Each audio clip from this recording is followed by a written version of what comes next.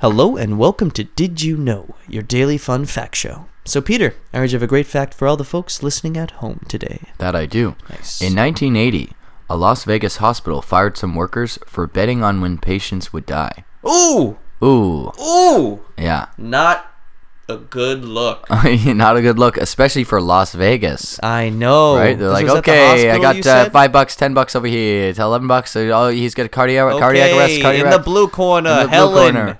with Yeah. diabetes, chronic diabetes. She's in the Yeah. coma for. It's like, bro. Yeah. They 10 to 1 probably odds. that didn't go on for very long until they found This it was out. at a hospital. Hospital in Las Vegas. Yeah, That is brutal. that's really bad. I know. You know you have a gambling addiction when you're gambling with like. Yeah. Well, the But it strip seems like a bunch strip of wasn't people had a wasn't gambling enough. addiction. The main strip gets barred from that.